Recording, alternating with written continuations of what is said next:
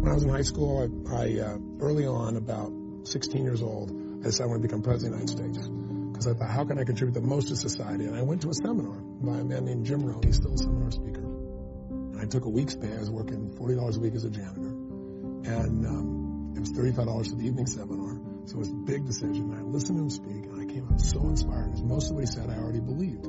Now as an authority figure saying you really can be this way. Why pay the price? Why work this hard? Why go this far? Why try to learn this much? Why try to do it all? Why try to see it all? Why try to have it all?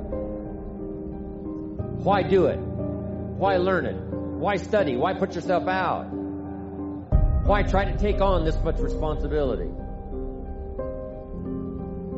Why develop yourself to the full? Why try to become all that you can possibly become?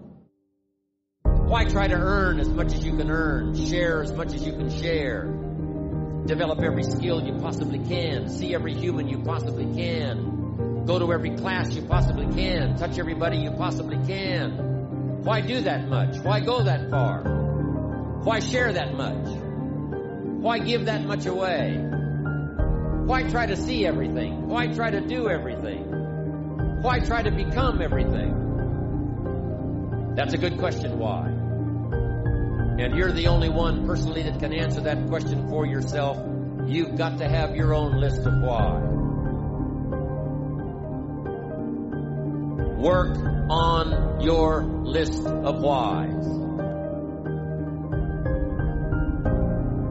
If the why is powerful, the how is easy.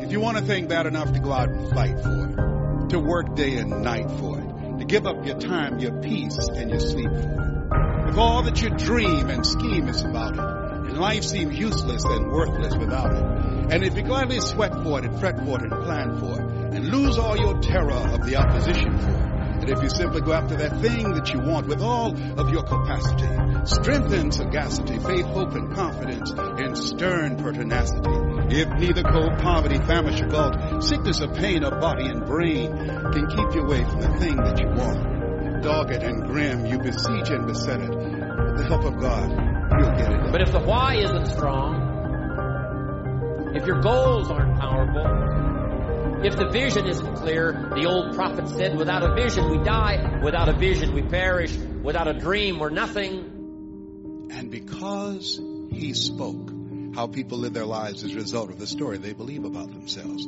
he interrupted the story that I believed about myself. Work on your list of why.